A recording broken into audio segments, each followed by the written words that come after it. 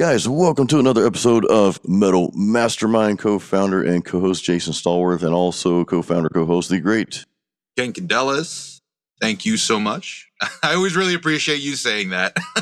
Hey man, it's what we're all about. We are all about not only greatness on our end, and we're not tooting our horn, but we are all about really helping you toot your horn, guys. You guys are all great listening, which brings us to a comment that we received on social media today from one of our posts. And it was in regards to music. Hey, what are you guys listening to? Just kind of some casual stuff. Just want to see what you guys are listening to, because Ken and I, we like to hear that. We like to hear, hey, what are you listening to? A lot of you are listening to older bands. Some of you will listen to newer stuff, and I discover bands I've never heard of before. So, in any case, there's one comment, and I don't want to call out the person's name because Ken, you and I, we read this type of stuff. I don't want to say often, but sometimes we read these type of comments.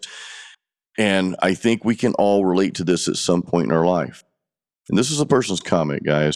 They said they haven't listened to music in a while, and the guitar sits and has been sitting just off to the side for about a year.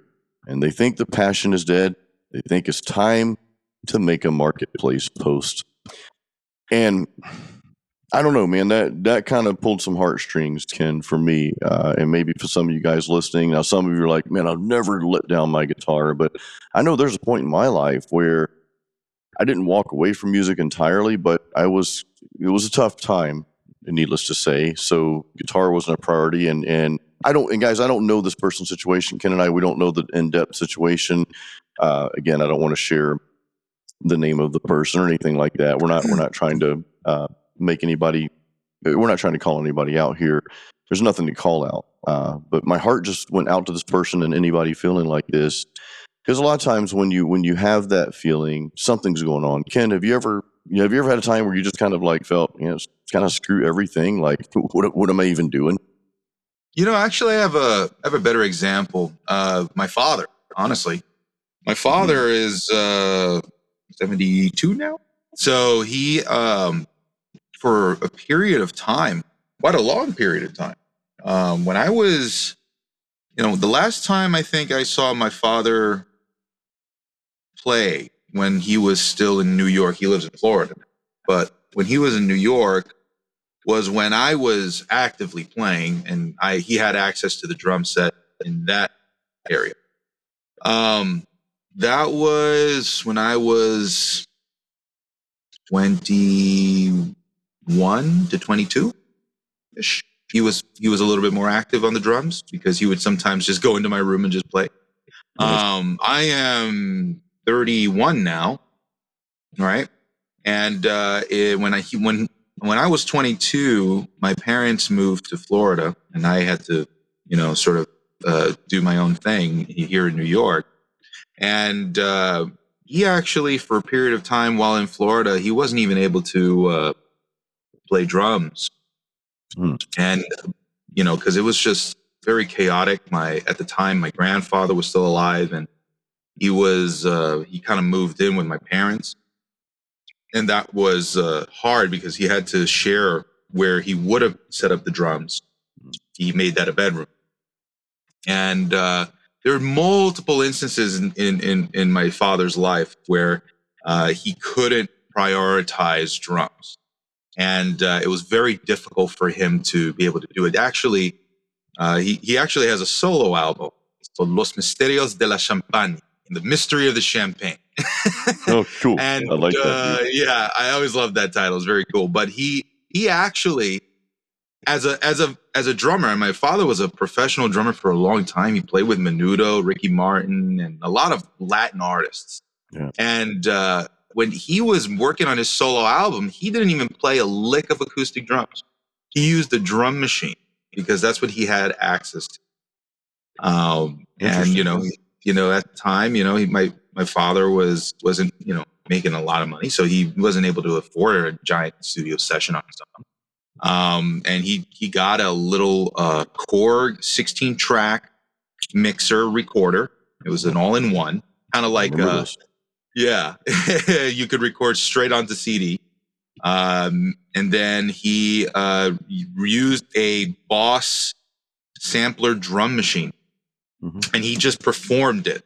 He literally just performed it live to the best that he could.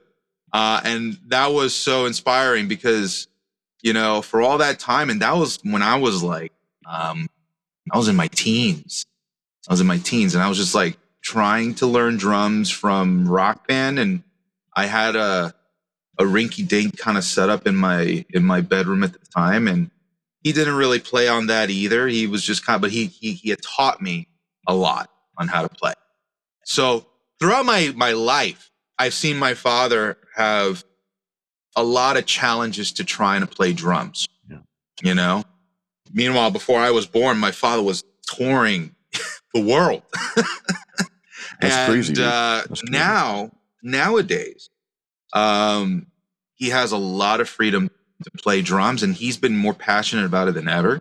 That's awesome, man. That's so cool. So I don't think the passion dies. I really don't. I think what it is a circumstantial, especially if you're a drummer. It's very hard for drummers to have real estate, you know, because life is expensive. But he had the patience and wherewithal to still make it happen, even into his 70s, to still keep playing drums. So I think it's all a matter of being patient with yourself and understanding that life comes in waves. And, you know, just because you can't play, you know, your instrument now, or you haven't been playing instrument for a year or so, I think that's normal. I think it's okay to take a break and come back to it later, and do it for the sake of, you know, why you got into being a musician in the first place, right?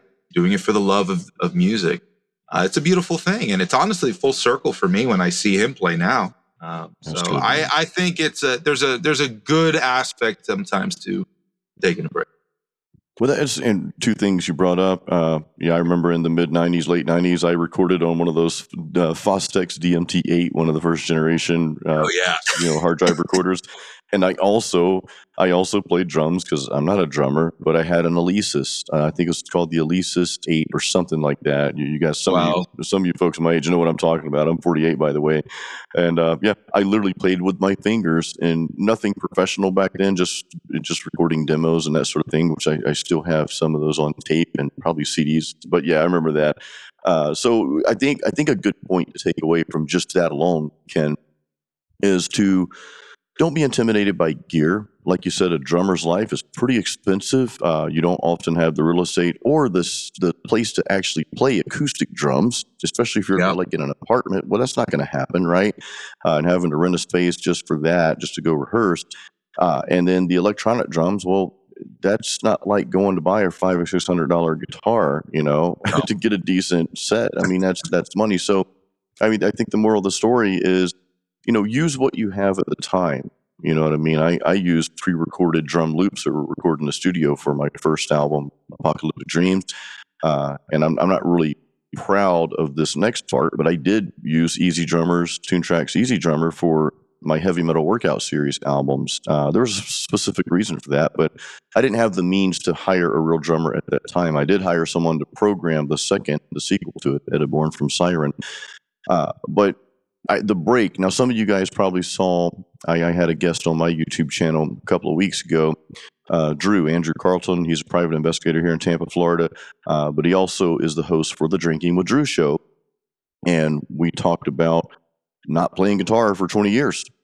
And he had a lot of great insight, and thank you for those who watched that. All the comments, some phenomenal comments came in on that video from those of you who were in the similar situation, you know, where you laid it down for 2, 10, 20, 30, 40 years, some of you, and you're just getting back into it. And I think stories like this inspire, stories like from what your dad's gone through inspire others to say, okay, maybe this is just a season in my life where, you know, guitar or drums or music is not a priority, but that doesn't mean that it's dead in your life. It doesn't mean that it won't resurface.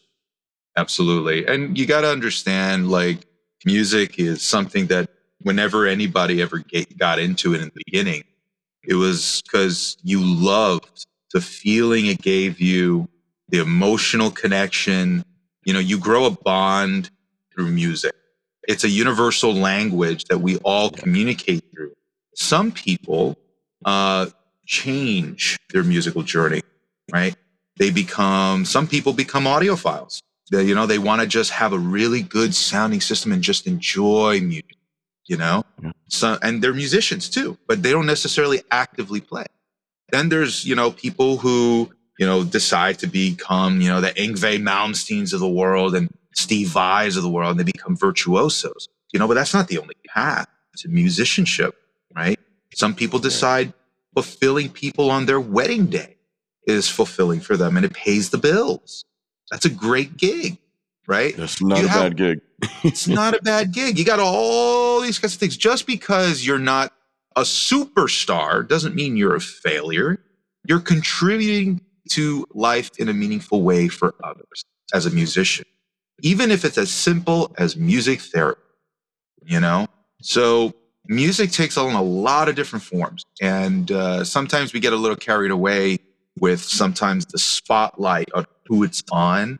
And it's nothing to do with your capabilities as a musician or the value that you bring to the world. I am so happy to know that so many people are in music nowadays, more than ever before, and especially because of home recording technology and all that stuff. But, were it not for, companies like Korg and whatnot and Boss and all these, companies that create for the common person, like we wouldn't have a lot of the same opportunities. I mean, think about electronic drums. Simmons, right? The company Simmons, how they revolutionized the entire world with the electronic drum set. Now if you are a drummer, you can play drums at home with an electronic kit, rather than just big acoustic drums. And maybe that's just all that you can do right now, and that's okay. The acoustic drums can come later, It's a different path, and you just kind of work with what you've got, like you said. And that is so important. And don't ever beat yourself up for, where life takes you. Sometimes that's just how it is. And you gotta adapt. Sometimes there's detours. I mean, God knows Jason and I have both had detours in our life too. So it's not like,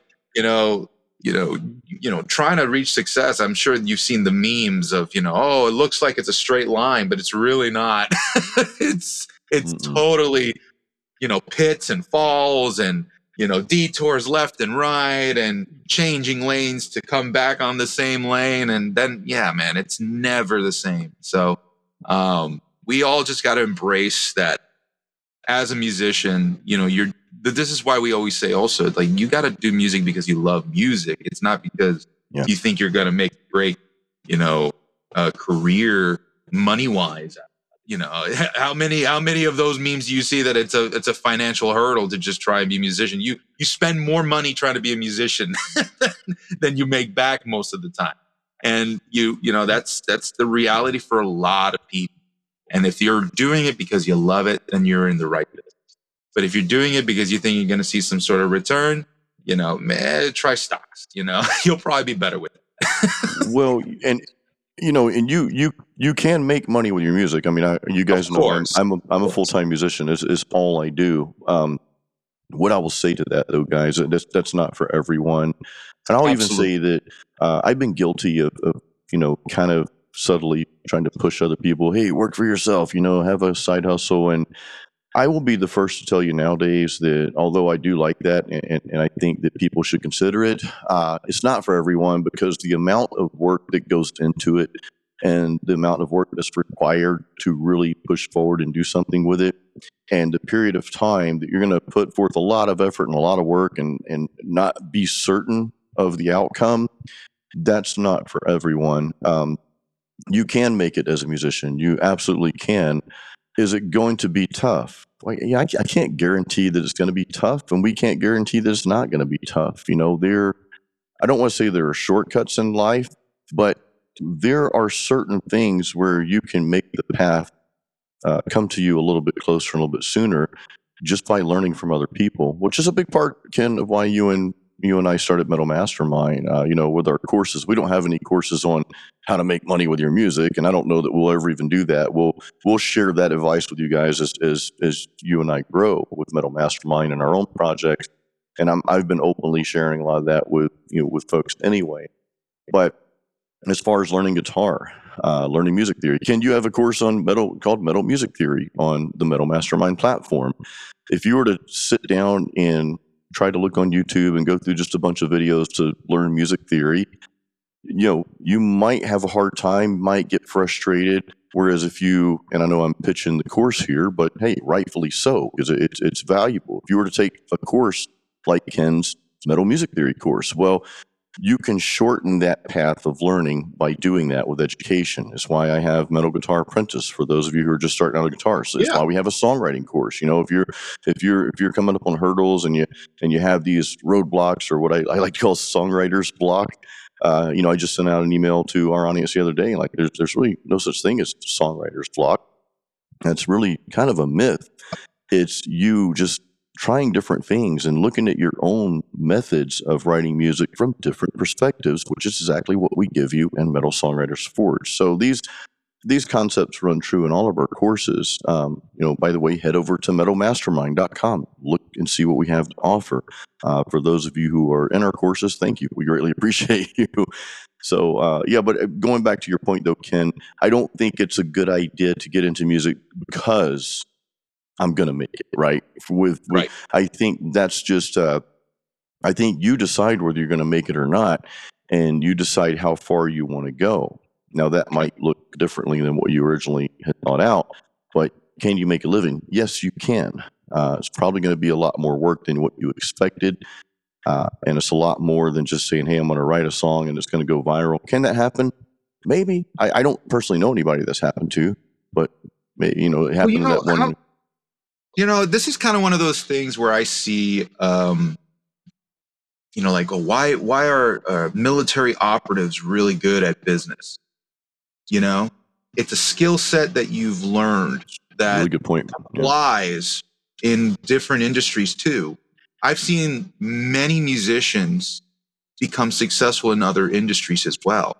And that's, I think, for a lot of things, it's the endurance of being a musician. The tenacity and temperance that comes along with having to do something like music, which is many times it's grueling.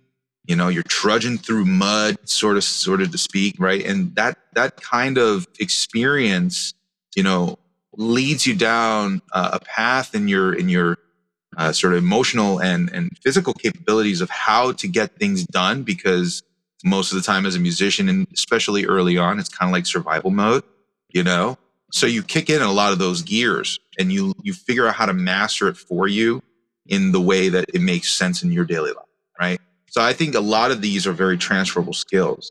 And, it's a freelance thing for most of us. You might be really lucky if you get a consistent gig or a residency or something like that. But for most, it's a freelance thing. And how many times have we said on this show that we so encourage multiple streams, right? Yes. Metal Mastermind is, one great example for us, but, for Jason and I as musicians, we are also entrepreneurs and business owners, and we, of course, have come to a point in our lives where we were ready to do it, right? Because behind Metal Mastermind, we're not like two young bozos anymore. We're like, we're not like 19 started Metal Mastermind.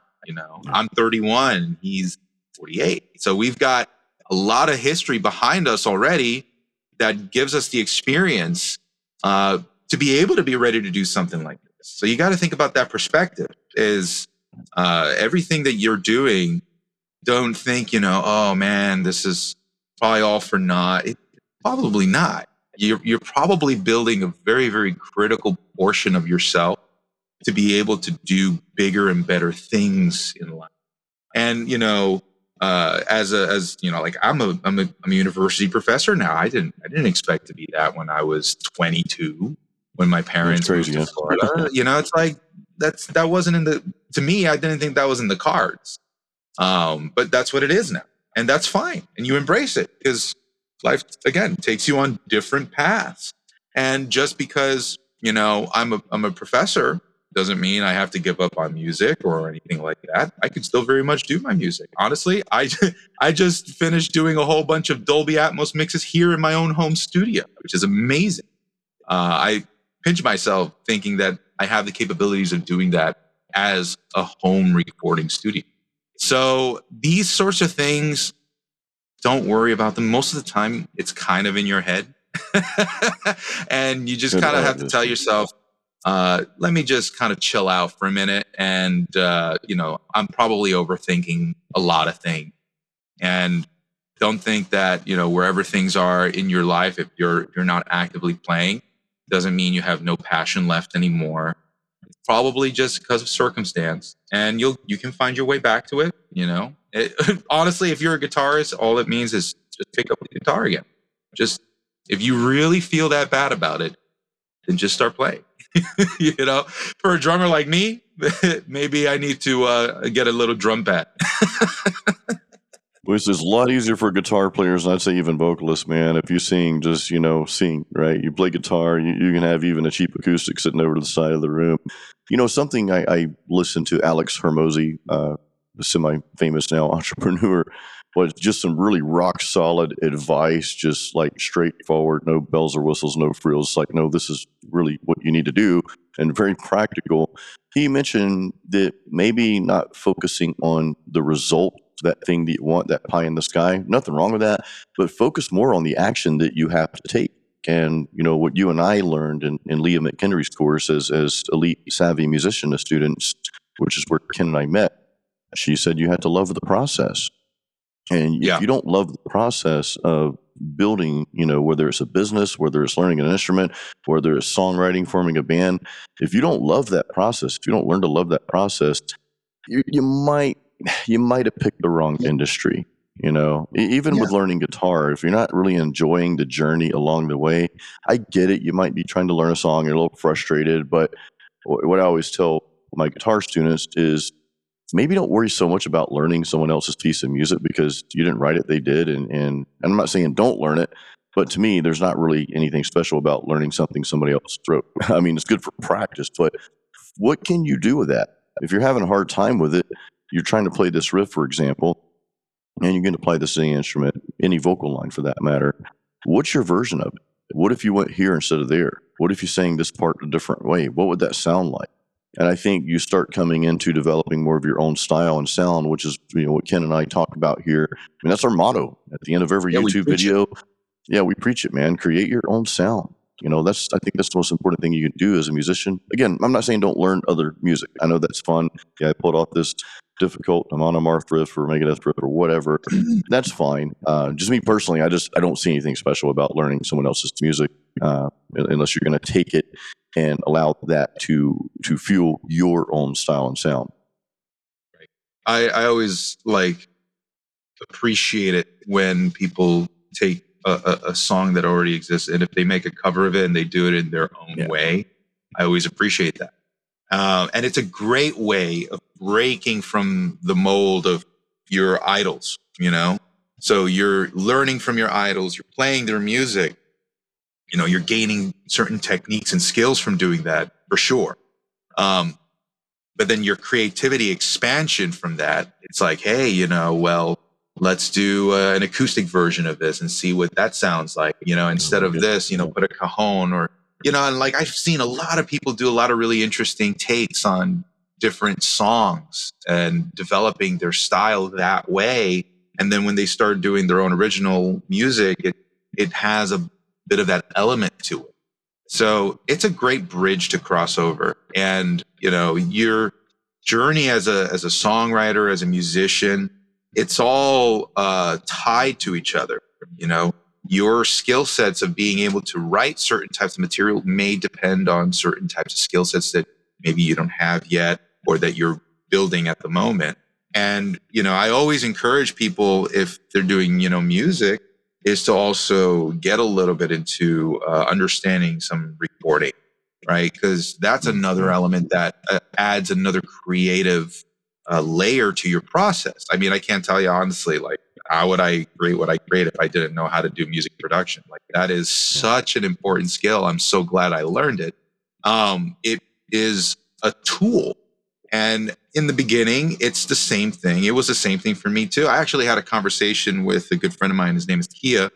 Jason and I have worked with Kia before, but we were talking about how sometimes we, even as audio professionals, right? We're in the industry where we've got our connection, but we have come to a point in our careers where we're like, yeah, I don't want that audio. Like, I don't even want that kind of audio gig, right? And we're like, I look at what I used to do before, and I'm like, how did my mind just not break from all the pressure I was putting on myself to do things like Good Morning America or doing live sound, and then still also doing tech work at the colleges, and then obviously becoming a professor later on. Like, that was putting a lot on my plate. Like, how did I not just break? There are people that we know that, for example, are working in places like stadiums, and we're like, yeah, that is such an overwhelming gig. I don't want that. I'm tired of thinking about it, dude. Some people are built for that, and if that's what you really aspire to, great. It wasn't for me. And I realized after a long period of time of being in this business of audio, just understanding like, oh, when I first started, I was like, I want to be, recording, mixing, mastering. I want to do all that stuff. I did 5 internships while I was in college. And then I started working in the field. And over time, I was just like, I felt like I was just doing it because I felt like I had to. And I just kind of grew around the concept of always saying yes to every single gig that I could get. And because, you're in survival mode, you're like, okay, I need to make money. And then after a while, when you're in deep enough, they pretty much just start calling you. And you are in a position where you can kind of pick and choose after a bit of time. And then when you are really, kind of settled in the industry, you can kind of see exactly what it is that you like. And that's a really important part of your career as just an individual. Finding, that many times there are certain paths that are available to you that you could do, but is it worth it for you? And finding out what makes a fulfilling life rather than just a life that is living and existing because you think you need to do this. You don't need to do anything. You put it on yourself what it is that is important to you. So I think that's a very important thing. Yeah, I mean, you might have to try some things in the beginning to kind of get the status, right? I mean, if you're not out there doing the gigs, even some of the ones you might not want to do, you might not get the opportunities that come after that. And sometimes you got to work certain gigs to know what you don't like. You guys know I play, part of one of my income streams is playing solo acoustic gigs. People ask me why don't I play in bands, because the bands that play around here, I know all these guys, and they get paid individually a fraction of what I get paid to go to a solo gig. So it's like, okay, well, again, but that's just one stream. But there are, speaking to your point, Ken, I started out by just taking whatever. I was fortunate enough to start out at a winery, which I still play at, Peel and Curly Winery in Plant City. And that kind of set the tone, no pun intended, tone music. That kind of set the tone, though, for my this part of my job, I guess you could say, but that income stream. There are certain places that I won't play, and I had refused these types of places in the beginning, and those are just dive bar, dollar beer bars, because they're not going to pay good, they're not going to tip well, and it's just. I just don't really care for the environment. Nothing wrong with it if that's your thing. I'm not saying anything against it, to each their own. But, I was very fortunate to start out playing some really nice gigs. But fast forward to today, Ken, to your point, there are certain gigs that you're just not doing anymore, and certain ones you're like, no, it's just not worth it to me. And I'm at the same point now. People are calling me now, and I've got some steady places I play at on a monthly and sometimes several times a month basis.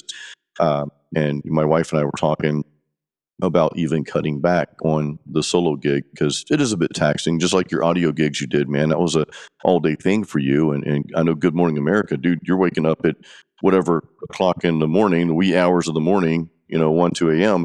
So it's I'm actually up the night before. Yeah, exactly. Yeah.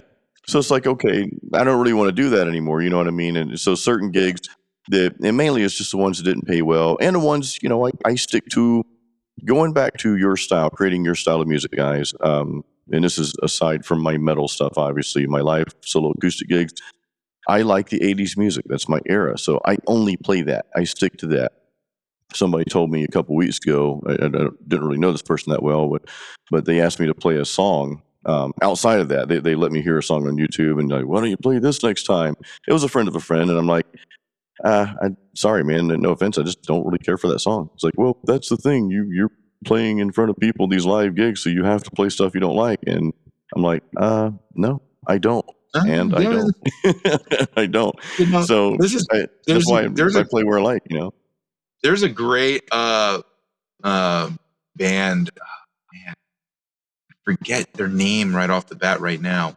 But they had a live show in the Mercury Lounge in New York, and I remember seeing them, and they go and say on the microphone, it was like, I love you guys, but we're not your freaking iPod.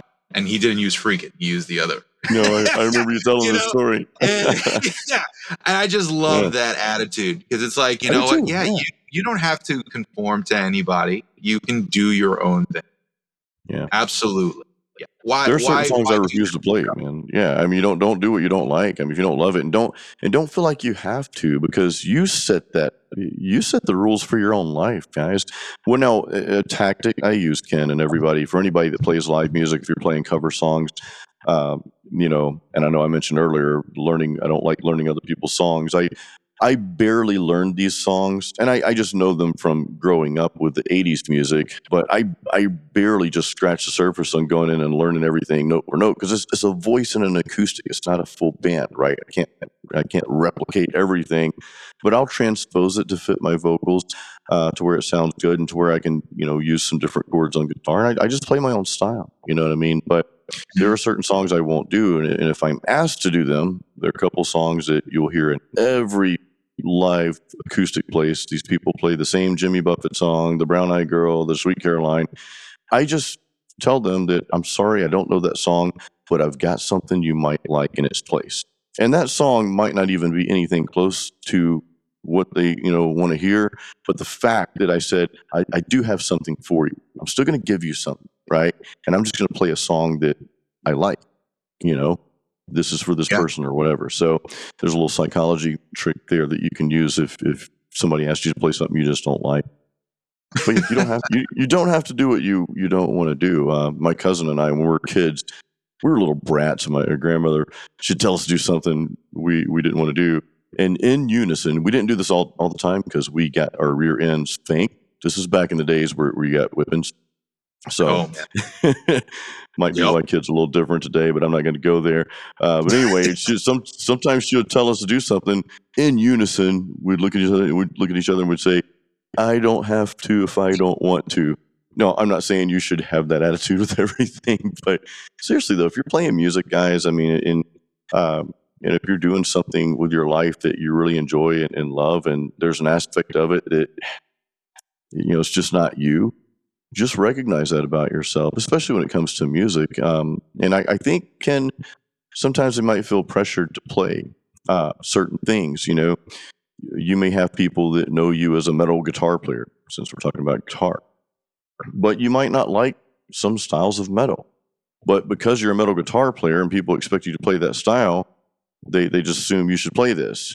Well, you don't have to play that, I love metal music, but honestly, guys, there's a lot of metal music I don't care for, and it's not even down to the subgenre, but just certain bands, especially, I don't listen to a lot of American metal. Most of the metal I listen to, I mean, I'm sitting here wearing a Amon Amarth shirt on this podcast, you know.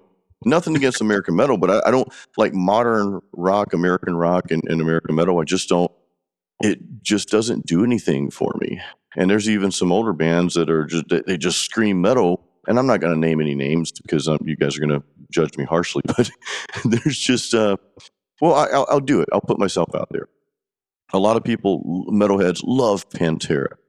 I love the art of Pantera. I respect them, but I just for some reason could never really get into them. When I was younger, I was into the old Metallica and hair bands, and then Scorpions, and then some of the stuff Slayer, Anthrax. But it was hard for me to get into Megadeth. Now I like Megadeth, you know, these days for the most part. But back then, so it's just weird, and I can't explain that. But my point to you guys listening is, don't think that because you don't like something or just it's not your cup of tea or cup of coffee in this case, because I'm drinking coffee, just because it's not your cup of whatever, that doesn't mean that you're wrong for not liking something, guys. You know, and it doesn't mean that, you know, it doesn't mean that, I don't know, you're not offending someone just because you don't like something. And if you do, well, that's their problem. That's not your problem. You know what I mean? I love Nightwish. Nightwish is one of my favorite bands. There's probably a lot of people in the metal world or some people that don't really care for that style, you know, but that doesn't make them wrong for not liking it. And it doesn't make me wrong for liking it. So be you. I'll kind of sum that up with just be your own musician. Yeah, I mean, you don't have to fit into a stereotype, you know, any of these kinds of isms and stuff like that. You know, I think it's kind of been a bit of an ism for metalheads to not like country music in some ways. You know, well, I am one of those. I'm not a big fan of country or rap or hip hop, any of that stuff. You know, like, you know, or even that kind of stuff. Like, but if you like it, like, that's fine. Yeah. You can totally like whatever music genre you like and listen to that and perform stylistically to it too. Like, I love Latin music in my daily life, and I listen to also classical music at the same time. Like, I'll bounce back and forth, and in my writing, you know, I'm using clave rhythms all over the place. You know, it's just a thing that comes out, and that's part of, honestly, what makes you your own sound, right? So you have to embrace the unique stuff that you like to listen to, because it pops up in your music as you're writing them, because that's how you're thinking. Like, I always think about, whenever you write the music, you're trying to write the coolest thing that you could ever think of, you know, at any point in time. And that's where it's important to understand the nuance of your influences. That's a really good point, man. That's a super good point. You know, it influences you. You know, you have to write for you, for one. I mean, as we get kind of hung up on subgenres, and I think if you are a band in a particular subgenre, and that's the subgenre you choose to be in for that band, I think it's important to stick to that, because that's what your fans are used to hearing. And so this is kind of defines you. But then you may have other music projects that like kind of reach outside of that. You know, again, I'm wearing a Amon Amarth shirt, you know, melodic death metal, if you will. But I also will pop on the Pet Shop Boys. I like 80s pop. I'm a big fan of Bon Jovi's old stuff. I'm a big fan of Richard Marx. Richard Marx is anything but metal, although he did co-write some of the songs for the girl hair band Vixen, which is pretty cool. But some people wouldn't consider Vixen metal, though, right? Back then they were heavy metal, right? But so just, you know, give yourself the freedom to be you. It's something else, Ken, you and I talking about. Just allow yourselves the freedom to be you. Just because someone else doesn't like it or doesn't think that you should do it doesn't mean anything. I mean, it's the beauty of being, I guess, a solo artist with just the name Jason Stallworth. I'm known as metal, but Ken, I'll probably put out an acoustic album next year. I might put out an acoustic version of some songs, and I've written a lot of acoustic stuff, and some of the acoustic stuff sounds nothing like what I'm doing in the metal world, you know? So I don't know, just be you guys, just be you. Yeah. And don't go in writing music to try and fit it into a box of a genre first. You know, like, you don't do that. It's so the other way around. You got to write the music first, then you define what genre it is. Some people get caught up with, you know, putting the cart before the horse sometimes, and it's you're right. You know, like, dude, just take the natural, organic steps first. You know, feed into the imagination that you have and use your creativity first. That's the fun part. Don't try to start thinking about genres and all that stuff until you've got something that you're proud of first. Once you've got what you're proud of and you're determined to use this as a way to, build a fan base, now that's when we can start thinking about how do we define what it is that you do and what your genre is and all that. Then you can communicate exactly your style to other people. So that's yeah. You and I learned that though. I mean, we can share this marketing tip real quick with you guys. This is for those of you who are really serious about your music and what you're doing, or if you're serious about the business or whatever business you're in, because I think it holds true across really anything you're doing. But we learned that create your music and then put it out there for your audience. You should always be building some sort of audience, because if you don't have an audience, nobody's going to buy your music. But put it out there to your audience, or if that's just your friends, let them tell you what your music sounds like. Don't put any preconceived notion in their mind. Just, hey, these are 3 songs I wrote, or this is 1 song, or whatever, and get different opinions from different people. They will tell you what you sound like. And Ken, you and I would say, don't be emotional about that, because sometimes people will say, well, your music sounds like this band. And you're like, oh, that's not my intent. I don't even like that band. Doesn't matter. You get this feedback from people, and you pick the majority, like let's say the top 3 bands and artists that these people, your friends and people around you, say your music sounds like, and you find people that like that music, those bands. And then that's your audience. You and I learned that in our marketing course, Leah McHenry's Elite Savvy Musician Academy. Yeah, long course that we went through. So I mean, that's just a marketing strategy that that you can use, and that's just a smart way to do it.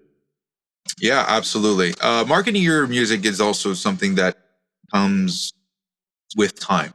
If you haven't released an album yet, don't worry about marketing just yet. I knew that when the first album I made for Homeric, I knew that was going to be a platformer kind of album. It wasn't going to be the thing that I released to the world that is my defining magnum opus. It's not that. I knew that it was going to be the stepping stone for what was to come after. So you have to think about how your actions. Don't set enormously high expectations where because you didn't meet them, now it's a failure. Like that's kind of silly. Set the realistic expectation first of like where you're trying to go in your career. What are the milestones that are important in order to reach your end goal, right? And embrace, like you were saying as well, embrace the journey, every step of the process. Whenever you win, celebrate it, right? If you fall down and you fail, okay, learn from it, pick up the pieces and go. But don't give yourself, extraordinarily, unrealistic expectations, right? If this is your first album ever, okay, don't expect it to blow up to 1 million people, right? It's not going to happen. You're probably going to have to do a couple of these, maybe, if you can write fast and you can put out more albums. You might have to write a couple albums before you get to a certain point in your career where you can really start reaching other people. Or, if you're like me, who takes a long time to make your stuff, you're just going to have to spend a little bit more time, right? It's just one of those things that I see a lot of musicians do more often than not. And it's to disappoint themselves. And this comes back to the whole thing we were talking about earlier. It's like, oh, well, some people get really hung up on age. They're like, oh man, I didn't really do it in my 20s. So now I'm just, a failing musician. I'm not doing this anymore. Maybe I should just put it down. Maybe I don't have any passion left. And not to say that that's what that person said, but you can feel the, oh, maybe it's time to start selling my equipment because I'm not really doing this as professionally. You don't have to do that. If you really don't want to, if you feel it in your heart and soul that this is something that you want to, even if you didn't, let's say, make it huge in your 20s, which, by the way, that's like an exception, okay? It's like, if you did it in your 20s, damn, good for you, because like, holy crap, not everybody gets to do that, really. That's like the 1% of musicians who actually make it in their 20s, okay? Probably even less than that. So then you're talking about like the majority of people who are actively playing as a musician throughout their lives, making income from that. The rest of the populace in the music world is mostly doing that. They're growing throughout their lives into the roles that they play. And, if you want to play for yourself, just a hobby, no shame in that. There's also no shame in trying to pursue a career for yourself here too.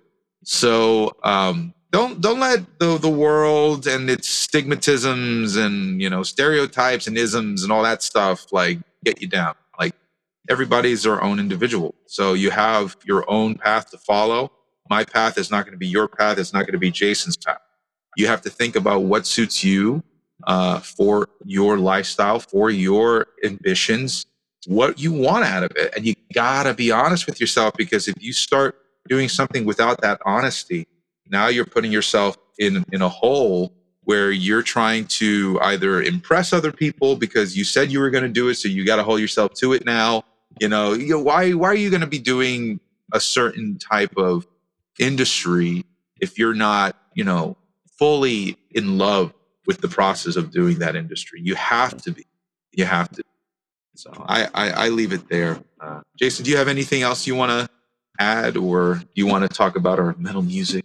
Yeah, we got to bring up our metal song of the week. I'll go ahead and send over mine, Ken, now. And I just heard this band for the first time. It's a band called Crypta, Crypta.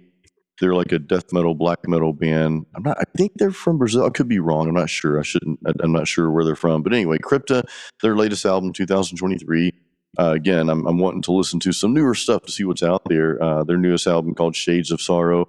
The entire album's good. I've listened to the album a few times all the way through during my workouts. You guys know I train first thing in the morning.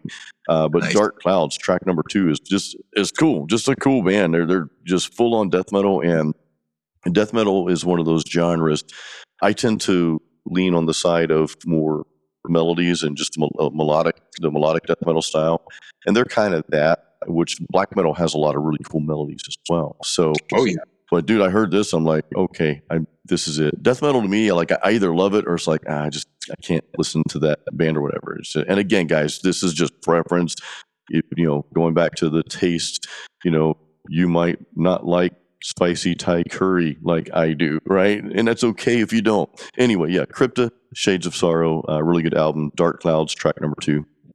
Wow, nice. Actually, I was taking a listen to something you sent me a while back, Jason. Kalmah. Oh, yeah. Kalmah. Yeah. The Black Waltz was the album, and the song you shared was The Groan of Wind.